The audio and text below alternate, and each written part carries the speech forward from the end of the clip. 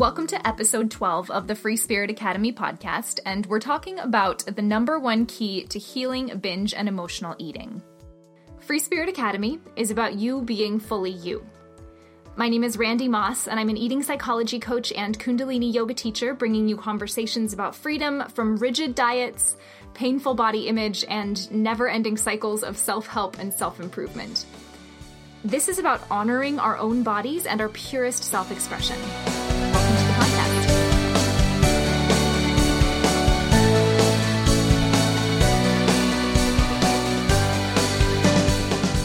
Hey everyone.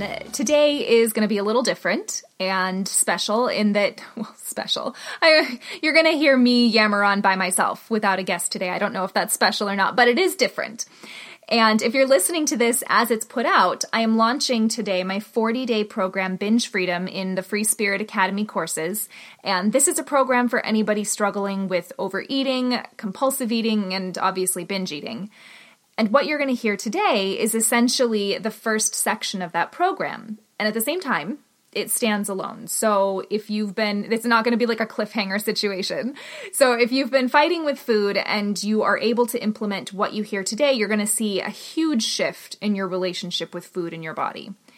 And if you're curious and you want to hear more, the links for the rest of the program will be attached in the show notes. And there's no cutoff date for joining. It's going to be happening live, and then it is just going to exist in Free Spirit Academy to be taken anytime. So moving forward, I want to share a bit of my story with you today, and bits and pieces have come out in my conversations in previous episodes, but let's dive into this. I struggled with food for most of my life, and sometimes people will say, particularly in the intuitive eating community, that you should just think back to a time when you didn't struggle with food. Like, think back to your childhood when things were just innocent and free and easy breezy. And that has never been something that's worked for me because I literally do not remember a time when food was a non-issue. What I do remember is sneaking food from the kitchen refrigerator into my plastic refrigerator in the toy room, and eventually learning to eat it quickly or it would mold. I spent school lectures and church sermons daydreaming about what was for lunch. I remember sneaking back to the potluck table after church to stuff napkins with shredded cheese and take away and eat in the bathroom. So for as long as I can remember, there's been this shame over how much I could eat. And alongside that, an obsession with food, sort of a constant preoccupation with food. As I got into junior high, my friends and I, to add another layer to all of this, started caring about what we looked like. And every day was another cycle of like, okay, guys, we'll eat the chips today, but tomorrow we'll be good. And by the time I got home, I was packing away family-sized bags of chips rather than the single serving bags that were in my lunch pack. Then in high school, dieting became a real thing, a hobby, a fixation. I counted calories and I was running 8 to 10 miles a day first thing in the morning. And this was on top of having this door-to-door missionary job that kept me on my feet all day. And by the time that day was done, I would pack away enough food into my body that my body would throw up without me, forcing it to, asking it to, wanting it to. And I would just basically eat until I felt like my eyes were going to pop out of my head. And by the time I got into my 20s, I had moved out of my childhood religion, door-to-door missionary days, but entered what sort of felt like a religious experience in the clean eating movement. I spent several years as a flight attendant, and I could regularly eat package after package after package of trail mix. Mind you, not the cute little freebies you're probably thinking of, but these full-sized bags meant for entire families. And at this point, I was sporadically throwing up my food, and at this point, it was no longer an unintentional situation. There was even a stretch where I juice fasted for 3 months, hoping desperately that my binge eating would be healed by the end, and it made sense to me. I figured if I could prove to myself that I didn't need to eat for 3 months, I didn't need to chew anything, then why would I ever need to overeat again? So this is the situation that was going on in my mind at the time. But of course, binge eating, emotional eating, overeating, it was all right there when I finished. So there came a point where I could go for long stretches without binge eating. My diet was very, very clean, along the lines of people that you've heard, the guests that you've heard on this show, but there was still this constant food fixation, this constant, my body will never be good enough, and a intermittent falling off the wagon. I mean, I even got to a point where I was sharing these before and after pictures like, hey, look, I lost all this weight, I got to my goal, I did the thing, but still nobody knew what was going on behind the scenes, which is that I took pictures at like my lowest weight and I could hardly maintain it for the life of me. And internally, I was no more free than I had been before. Like clothes shopping was a little more fun and maybe that was it. Still, I was always thinking there's got to be more, there's got to be more, there's got to be more. And there was still all of this willpower around not binge eating. So if you would have asked me many years back if it were possible to completely stop binge eating, I probably would have said no at a certain point on the journey, or at least admitted that I didn't know, because for the life of me, I hadn't gotten to the bottom of it yet. I had read all the books on compulsive, emotional, and binge eating, and I was trying to feel my feelings, and I was trying to be mindful, and I was trying to just stop, and going to therapy, and nothing worked. And in fact, the harder I tried to get rid of this thing, the more it seemed to want to hang on. And it didn't matter what habits I changed. I got plenty of sleep, meditated, gave up sugar, gave up nearly everything else, and was in general pretty brilliant at sticking to a diet, but I would absolutely binge on whatever was left over to binge on, even if that was like carrots. And you might think, that's ridiculous, that's not a binge, but I was still checking out. Even when I was juice fasting, you wouldn't believe the amount of juice that I would pack into my body. And then, of course, once the fast was over, it wasn't green juice that I was, quote, binging on. So I would be pounding back mason jars like it was my job, and I guess it was during a period where I was working at this raw food restaurant. I felt uncontrollable, insatiable, and I couldn't remember a time when it wasn't that way. And I would read testimonials on message boards Facebook group days, people saying they didn't binge anymore. And I would get so cynical and roll my eyes thinking that that was impossible and that they would be binging again before they knew it. But I didn't know how to think anything else because it was all that I had experienced.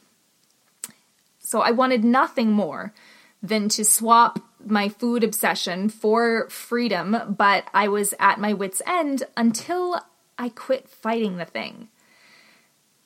And when I quit fighting, and actually, this is going to sound really cheesy, but actually made friends with the binge eating, I found out it actually had a lot to teach me. And once I stopped fighting myself and stopped fighting my body, it all fell away very, very quickly. And I began to learn to listen to my body, and the weight loss that I'd been struggling so hard to maintain, after putting on a little weight as I was healing my relationship with food, it landed in a place that was very natural for me without effort. And honestly, that was the least interesting part of the whole thing, because I promised myself that I could gain all of the weight back, which was probably like 30 pounds or something, that I had lost, and that if I could feel free in that body, it would be worth it to me. So, if this is your thing, if food and body are this heavy, awful burden, what you need to know is that binge eating isn't the problem, and there's nothing wrong with you. Binge eating is actually a symptom, and it's a symptom that's calling for us to take a deeper look. And there are as many reasons to binge as there are people on the planet, so how could I possibly have your answer? Well, the tools that I work with can get you in touch with you and your own internal answers. And ultimately, there aren't countless reasons to binge. We tend to think there are, and we're often taught to look for triggers like, oh, I binge when I'm anxious, or I binge when there's peanut butter, and it's all a lot more simple than that. But ultimately, regardless, this is about you getting in touch with you.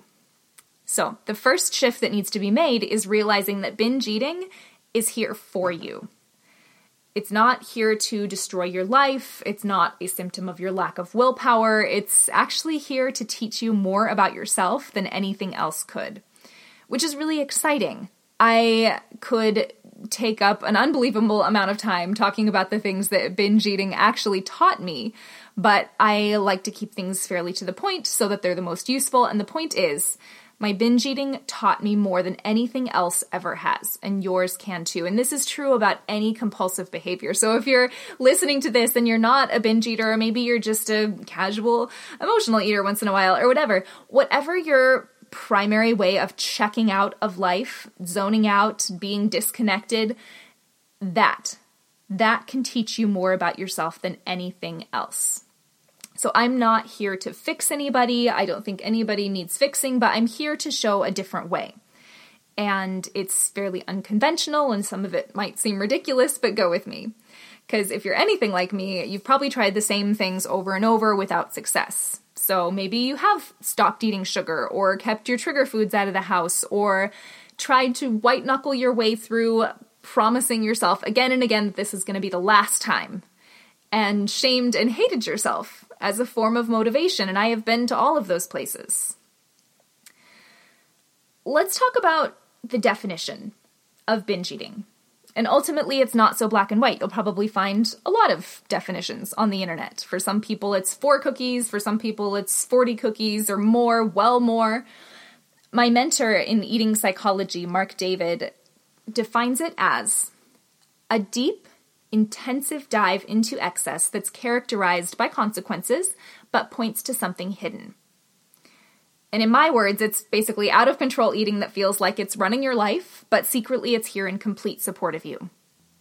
We developed this drive for very good reasons, this drive to eat and eat and eat. And it's actually the body's perfect response to a tendency to skim the surface of life. And when we skim the surface, we look for surface strategies. Again, like removing trigger foods or going to bed early or chewing on ice or whatever you might do to keep yourself from eating.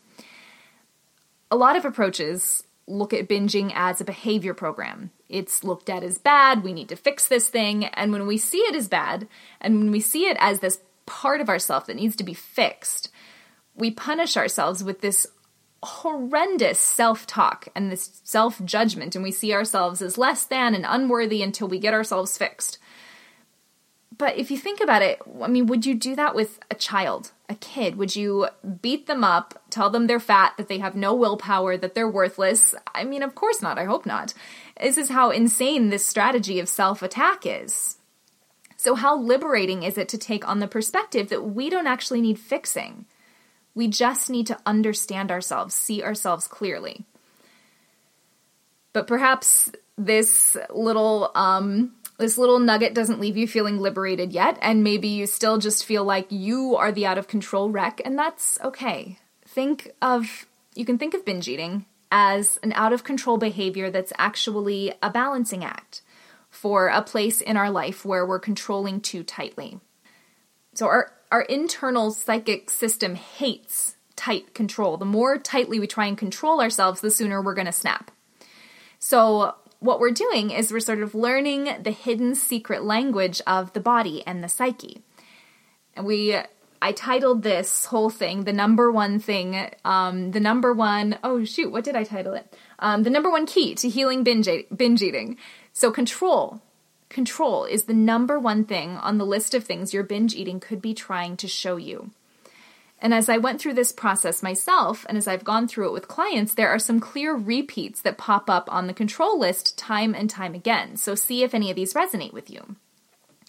First of all, are you trying to control your food frequency? Do you have rules about when you should eat or when you shouldn't eat? And if you eat outside those designated times, do you feel like you can't stop?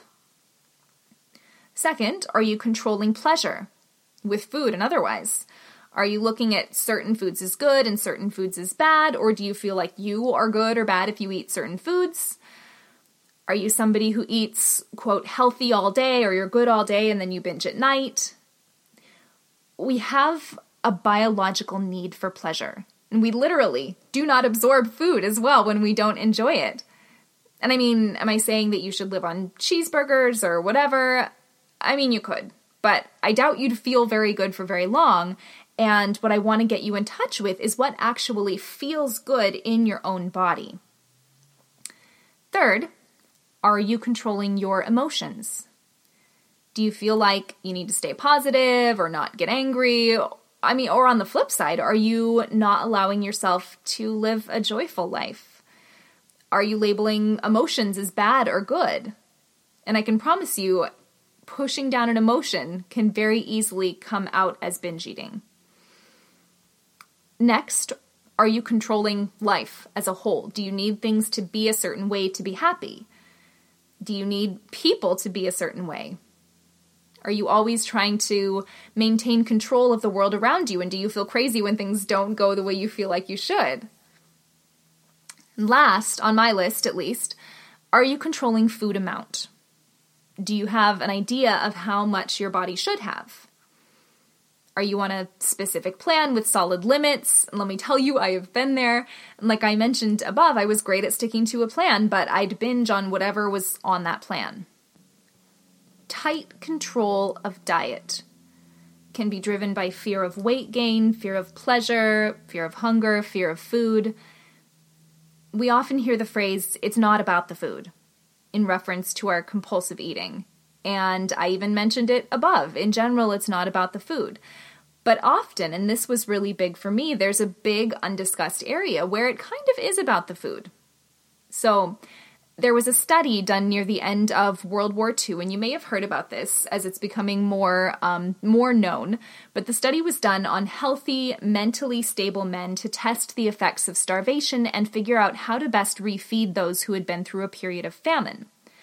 So they began the control period where they made sure the men were continuing to eat about how they normally would have been eating, which was, for them, around 3,000 calories. And after the control period, they dropped their calories to 1,570 a day.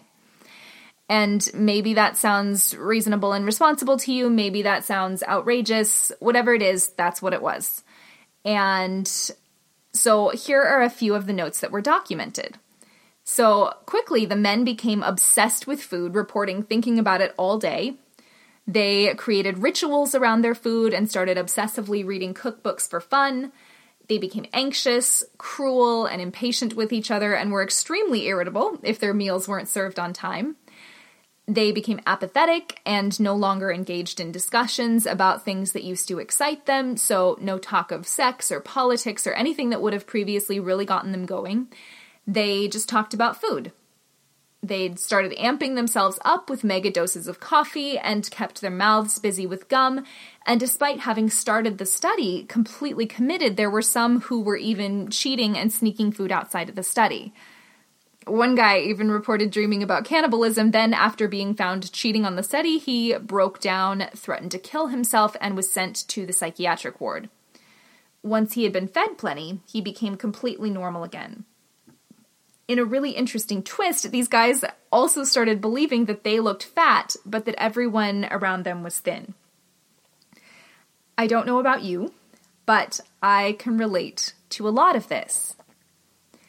It's completely culturally acceptable for us to joke about how grumpy we are when we go on a diet, and I've known plenty of women who do all they can to stretch a low-calorie meal and make it last longer, and I've definitely read cookbooks for pleasure and spent all day nourished by nothing but coffee and green juice.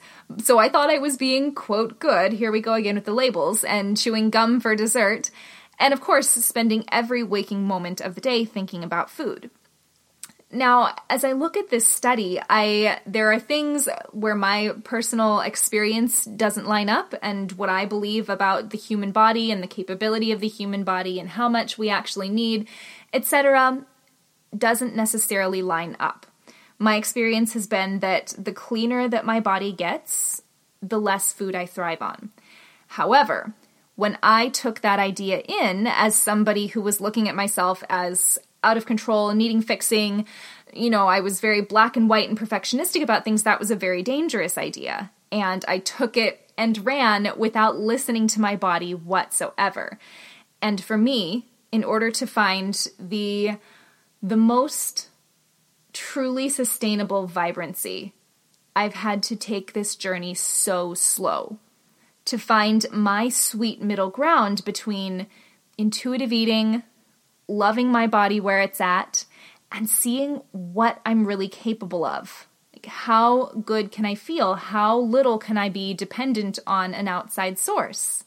And again, there's a time for each of these ideas. And it was only when I was mentally healthy enough that I could pursue a certain path healthfully.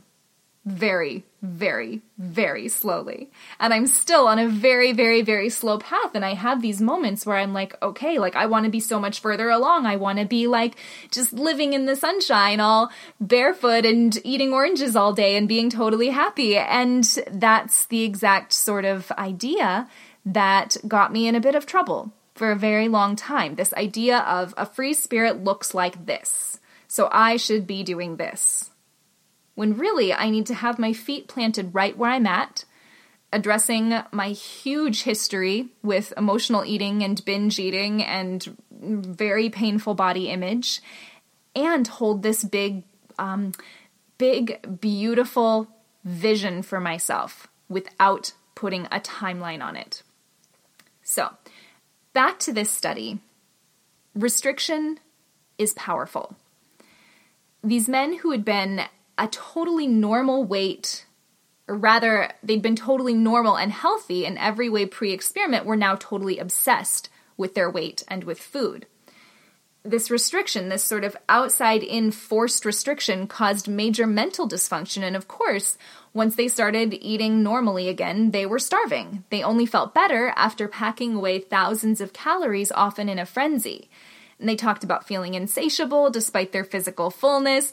And I remember, I think I even read this study back in the day when I was trying to force myself to like live on juice during the day and just eat one meal and all of this stuff. And I was like, but I'm cleansing and my body shouldn't need the da-da-da-da-da-da. But if we're really settled where we're at and we're not arguing with reality, then we don't need to justify. The truth was, I needed more food at the time.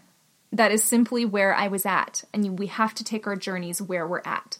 So, our potential, both mentally and physically, becomes compromised when we're not connected and we're not listening, and we're just taking this outside idea of what we think our body should need, or, you know, we should give it to get us where we want to go. I don't remember where I was going with that. It compromises us on all levels. So, is this study saying that emotional eating isn't a thing? I mean, definitely not. We're fully capable of being well-fed and still using food as a way to escape, distract, or feel pleasure, but it's much easier to identify and heal that sort of habit from a place of mental steadiness and physical nourishment. And we need a more nourishing experience with food. So the problem isn't that you overeat. The problem is the rest of the day or week when you're in tight control. So I've got 2 homework assignments for you to try. First, write a list of all the areas in your life that you try to control. And they can be things that I mentioned or entirely different things, and as you go over the list, start to think about where you can begin to gently soften that control. Homework part 2 takes into account that in order to binge, the body must be in a stress response. When we binge, there's a part of us that feels completely out of control, and there's a part of us that is simply abandoning ourselves and disembodying. And the number one key to transforming compulsive eating in the moment is relaxation and presence. And this covers both the stress response issue and the self-abandonment issue. It is literally impossible to binge eat if relaxation and presence are part of the picture. Now, what I'm going to describe is going to be incredibly difficult for some and a piece of cake for others, and don't judge yourself either way. If or when the urge to binge comes up, I don't want you to fight it. Part of what defines a binge for me is that we use it to zone out and go unconscious, and I would like you to do the opposite. So when the urge to binge comes up, I want you to stay awake and present. Not to keep you from binging, but to allow you to experience yourself in that moment fully. When every part of you wants to dive headfirst into the fridge, I want you to feel your feet on the floor. And then connect to your senses. So what am I seeing? What am I smelling? What am I feeling my body against? What am I hearing? And eventually tasting. and feel the whirl of emotions and sensations going on in your body, and then go for whatever you were going for. Whatever the thing is, I honestly don't care if it's cookies or chips or whatever, but like dish it out. Have a seat. You're doing the thing anyways, so really show up for it. Allow it to be a very awake experience and notice the voice that's telling you you should stop. Notice the shame voice, just notice. You can get up and get more as many times as you want, and when you finish, don't check out. And don't shame yourself. Stay connected to your body and your feelings. And this might be incredibly uncomfortable. It might be unlike anything you've tried or been told to do before, but this is step 1, so don't skip it. It's not about getting rid of the binge. It's about listening and letting it transform us. And I'm not saying that I'm dooming you to a life of binge eating because, oh, this is so transformational, it has so much to teach me. I'm saying it's going to go when you don't need it anymore. So here's what you need to know now. You've gotten the number 1 key. Stop controlling and fighting. Turn towards yourself rather than away. The binge eating wants our attention. So let's give it.